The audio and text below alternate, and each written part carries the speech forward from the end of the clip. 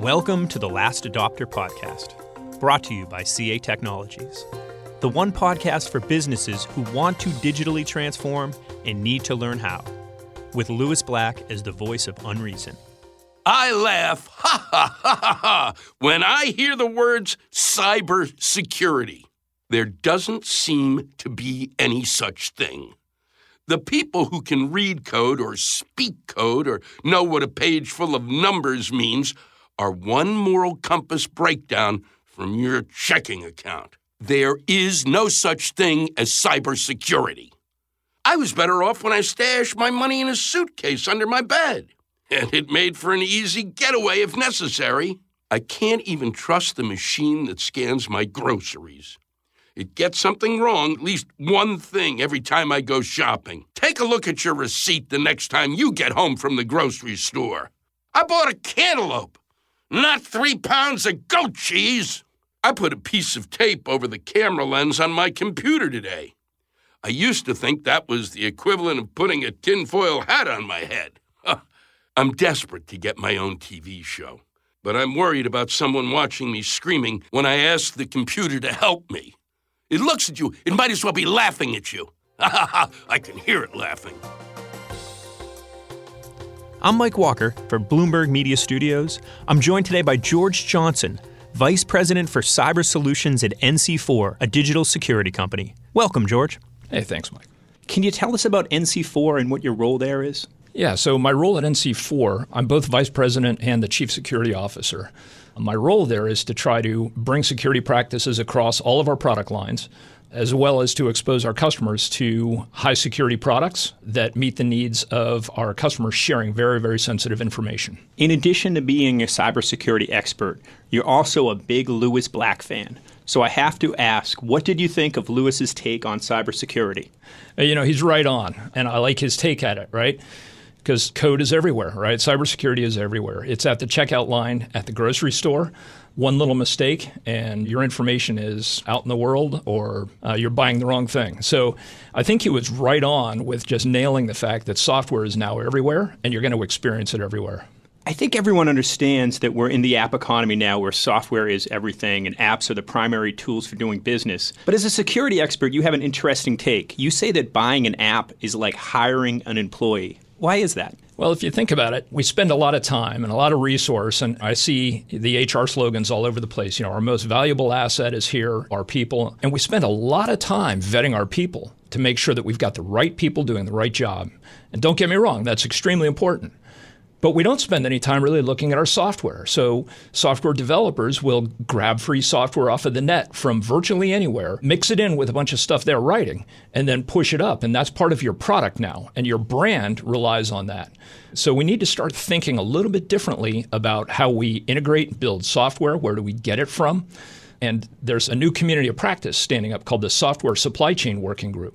And this all kind of comes together, right? So if you want to build a piece of software, you're going to mash it up from a lot of different pieces. You better know where it came from. So we need to spend more time, quote unquote, interviewing the software that we're going to put together to support our brand and support our names to make sure that it's going to have high assurance, that it's going to do the right thing, and it's not just going to fail at a really, really inappropriate time. So how far does this metaphor extend? Have you had a piece of software that did great in the job interview, but then when you did the background check, all these red flags appeared?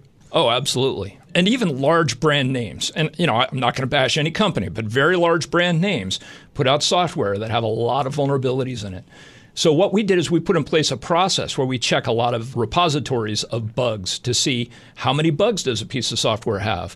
So all else being equal, if I need to get a web server up and running, there may be 10 of them on the market. Some of them open source, some proprietary, some are very expensive, some are cheap. But you can check the bug history of all of them. And if the bug history is low or minimal and it does everything you need it to, that would be the product of choice. The other one might have a very heavy brand name to it. But if it's got a lot of vulnerabilities open against it, that's not the kind of thing you want to line up with. And I guess another reason the interview metaphor works so well is that no software is perfect, right? Oh, absolutely no. No. So it's just like spelling, right? I'm a great typist, but I still make typing errors. There's an old joke in software development. There's this thing called debugging. That's where you're going through your code and you're trying to find bugs and take them out. You know what the act of putting the bugs in is? It's called coding, right? We all make mistakes. At NC4, you work with Fortune 500 companies and large government agencies to enact cyber solutions. So how did you get started in that work? Well, it was kind of interesting. So I got interested in how you could misuse software pretty early on in my career. I would see things that other people had written, and I would say, I wonder what would happen if. And I would start kind of tampering with it and toying with it a little bit. So I got interested in what you could do if you were going to modify that software. And I started seeing all kinds of problems with the software as it was written. So I, fortunately, took the right turn. So I became a white hat. I became a researcher. I became someone interested in how to write software that has higher software assurance properties, more security involved in it, as opposed to becoming a black hat, where I guess if I had just slightly fewer ethics, like Lewis Black said, if I had taken that left turn, I'd be living on a beach someplace, probably having taken a lot of money from banks, but looking over my shoulder all the time. So with the companies that you work with, clearly NC4 builds apps that manage very sensitive information. At what stage in the development of these apps do you start thinking about security? So this is really critical. You've got to start thinking about this early on, really at the time you start architecting it. And I like to make the analogy all the time that building software is just like building a house. If you have an expectation that you want a 3-story house, you sort of know that going in. But if you start building the house and you get to the 3rd story and say, wow, I'd really like 8 more stories, if your foundation isn't deep enough, the whole thing's going to fall over. So you can't just make it up as you go. You have to sort of know what you're going to do early on. Building in security from the start, how does it affect the development lifecycle? Does it slow it down, or does it make it easier because you've considered security at the very beginning? That's kind of the interesting part, and there's a huge misunderstanding when it comes to this. So most software developers like to be creative, and when you pose a problem to them, they like to hit the keyboard and figure out how to solve that problem in a lot of different ways. The problem is that if you don't start thinking about what the ultimate solution is going to be before, you wind up painting yourself into corners that you never thought about. And then the act of getting out of the corners is literally where most of the vulnerabilities come in, because you're starting now to get creative and you're trying to rework the system at the last possible minute. So that becomes a real problem, and it leads to some interesting opportunities in the market as well, where we need to change the mindset of developers to get creative in the early process, in that architecture work, before you hit the keyboard. In the app economy, every company wants new methods of customer engagement, new channels, new approaches. How much more pressure is there now on development teams, and how is the traditional approach to security adapting to these new demands? Yeah, so I think there's a huge amount of pressure on everyone in the app economy. And I've even heard venture capitalists in San Jose say things like, you'll know you're successful when the bad guys start attacking your software, right? So in other words, don't even think about it until you get something that can start to attract a revenue model, and then start to think about security. Unfortunately, it's really, really late, and your whole company can turn upside down when you have to blow up your architecture, rewrite all of your software, and you'll wind up going out of business, or you'll wind up just living with a ton of risk. So the go-to-market timing really stresses the marketplace in terms of trying to get security in. I never thought about that the hacking attempt would almost be a form of validation. Exactly, right? So, if you think about it, and again, I don't want to talk about any specific company, but there's an operating system that's probably, at this point, it's high 80s, almost 90% of the market still. That's where the hackers go, right? So there's an old joke. Why do you rob banks? That's where the money is. Why do you go after this operating system? Because that's 90% of the market. If I can break that, I get a lot more computers for my return. When we talk about this pressure that developers are under and companies are under to bring new apps to market, does that lead to apps being released before they're secure? And if that's the case, are there steps that companies can take to guard against that? Yeah, absolutely. And again, this goes back towards doing architecture work. And there's another aspect to it as well. The what you build depends as much on how you build it as the what you build into it, right? So the how you build it, start with the architecture work. A lot of apps in this app economy are being built by small teams. With a small team, there comes some really interesting pressures, right? Not everybody can be an expert on everything. So you wind up with a bunch of generalists. And this is where you can outsource some very specific work, especially in the security space, right? So with the way we're developing applications right now, you get a small team. They're writing code and they're putting it onto a development and build server. You can outsource the scanning of that code, dynamic scans, static scans, and you can yield out 60 to 70% of bugs and vulnerabilities before you go out to production. That's a really great number. That gets you into what's called the highest performing category of IT development. This podcast is about the last adopter and why it's so important for people and companies to have the courage and leadership to change their traditional ways of doing business. I wanted to ask you, in your career, have you faced any challenges that forced you to adopt to new ways of doing things? Oh, absolutely. I probably made most of the mistakes that every developer makes. I try to learn from them, and I encourage other people to do it too. But when I went to Carnegie Mellon, I took this class. It was called the Personal Software Process class, and it was a challenge class. You have to write 10 programs. So in the course of writing the programs, you have to keep a lot of statistics about what you do, how much time it takes, how many bugs you put in there. And everybody in the class thought, this is a total waste of time. I'm managing myself more than I'm just writing the code. I could do this a lot faster. But by the 5th program, when we started to look at our statistics, I don't know if you remember what I was talking about, doing architecture early, it became blazingly clear that just by writing simple little 20 and 50-line programs, that if we had taken a little bit more time at design and architecture, the maintenance cost of our software would have gone down tremendously. By the 8th program, we were all believers. Everybody that stayed in the program, a couple people dropped because they just didn't see the value early on. Everybody that stayed got it. And just really, it hit me like a bolt of lightning that instead of hitting the keyboard and trying to be creative there, I could be creative at the architecture and design level. It was an epiphany to me, and I try to pass that on to my developers. So if the creativity is not happening when your fingers are on the keyboard, where is that creativity happening? So it really happens in the business and the technology discussion, right? So if you pose a problem to a technologist, you'll usually get something like a requirement that says change the COG ratio from 1.7 to 2. But if you change the language of that a little bit and you have a discussion with them and you say, we want people to be able to ride uphill on bicycles a little bit easier, the developer will go, oh, we could do that 10 different ways. I can change the size of the tires. I can change the cogs. And all of a sudden, they're thinking out of the box. You're getting them back into what the problem statement is and the design of the problem to try to get a solution, as opposed to coming to them and saying, change the widget, right? So you're actually allowing them to get involved in that creative discussion. And just to bring it back to what you were talking about before, which I think has a lot of parallels with this means that security doesn't have to compete against functionality, right? Oh, absolutely not. And I see this discussion all the time. It kind of really upsets me. And part of the problem, I think, is that we still view these things as two separate disciplines. I go to security conferences and they talk about what I call right of boom, right? In other words, when a bad thing happens, how did we remediate it? What forensics did we do?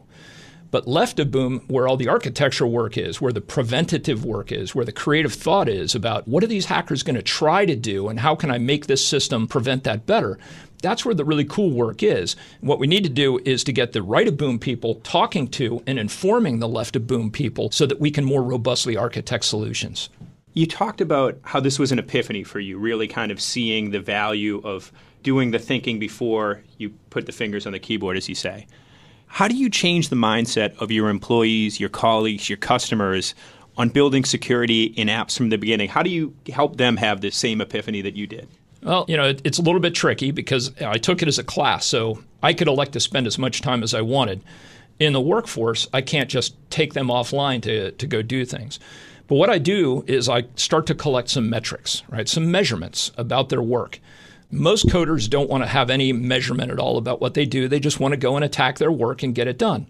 So what I do is I look and I try to figure out how much time do they spend actually building something.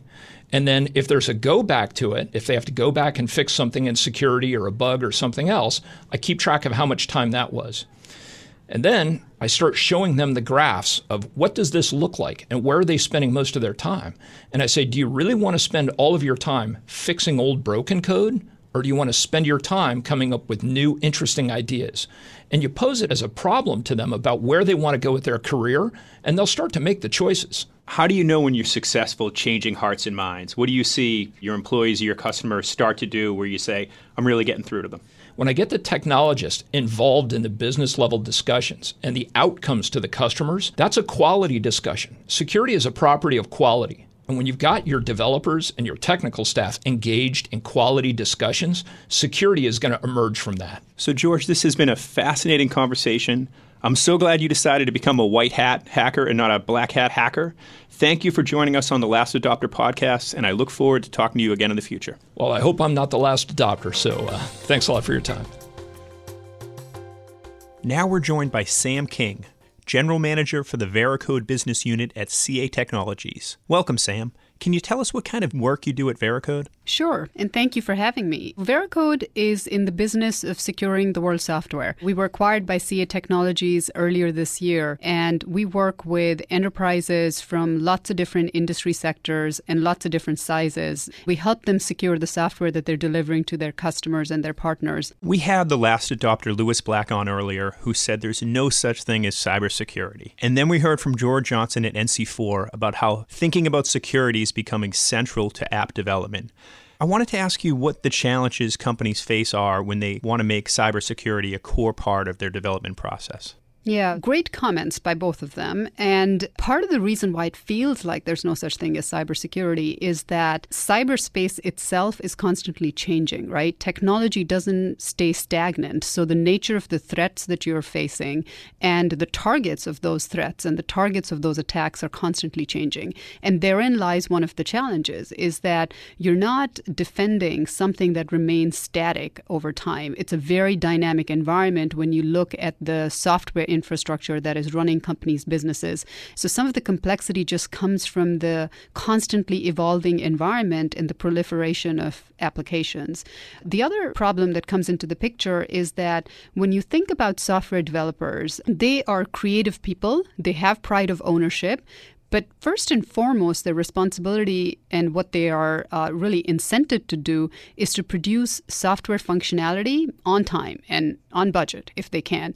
Security is not necessarily a requirement from the earliest stages of software development, and security is also not something that a lot of developers have been trained on. These combination of factors basically lead you to a place where a lot of software is being written, but security is an afterthought. George Johnson of NC4 said something interesting earlier. He said that companies need to review software the same way they would hire an employee. They need to check references of software and do background checks on software. What do you think of that analogy? Yeah, it's an interesting concept to talk about, right? Especially when you talk about automation replacing labor in some aspects of our economy. The fact of the matter is that as that happens, and let's say you have physical devices or other things that are essentially employees in some respects, what's running those physical devices is software. That's IoT, right? It's all of these physical devices that now have software that makes them interconnected, and then their functionality can be further enhanced. And if you think of it in that regard, just like you would go through an interview process when you're hiring an employee to make sure that they meet the standards that you have inside your organization, and just like you would bring them through some onboarding process when they first start so they understand how they are expected to perform, the context of the business around them, the same can be said for software. You can, quote unquote, interview your software by making sure that you are reviewing it for security vulnerabilities as you're producing it, or as part of bringing on board a new software application that you've acquired from some third party. It feels like cybersecurity is in the news every day now, and there's a lot of awareness around the importance of it. But I know Veracode's been in this business for more than 10 years, and it hasn't always been like that. Could you talk, I guess, how has the conversation around security changed? And then also, what makes you excited about the future based on developments and the awareness you're seeing among the people you work with of the importance of cybersecurity and in bringing in cybersecurity as part of the development process? I think the fact that cybersecurity has become mainstream and where people recognize that as this trend of technology adoption continues, as this trend of every company turning into a software company continues, it cannot happen. It's not sustainable without cybersecurity also going alongside, because the proliferation of applications otherwise just becomes untenable because of the risk exposure that any company has.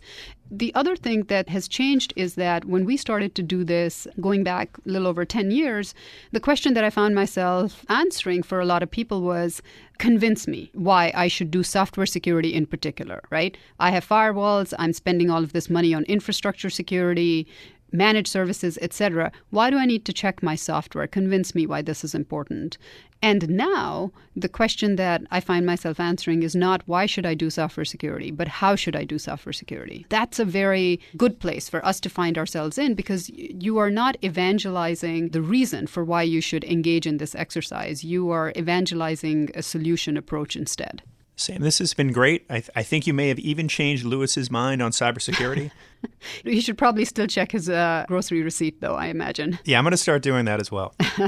Thank you for joining us on the Last Adopter podcast, and I look forward to talking to you again in the future. It was a pleasure. Thank you. Please join us next time as we help Lewis Black overcome another of his digital transformation fears. And now, a final word from the Last Adopter. I learned a lot about cybersecurity, and I'm very glad our guests weren't tempted by the dark side. We'd all be in deep trouble. You have been listening to the Last Adopter podcast, sponsored by CA Technologies. Thanks to all our guests. To learn more about how CA Technologies can help you transform your business, visit ca.com/modern software factory. I'm Lewis Black. Thanks for listening. This podcast, brought to you by CA Technologies, was produced by Bloomberg Media Studios.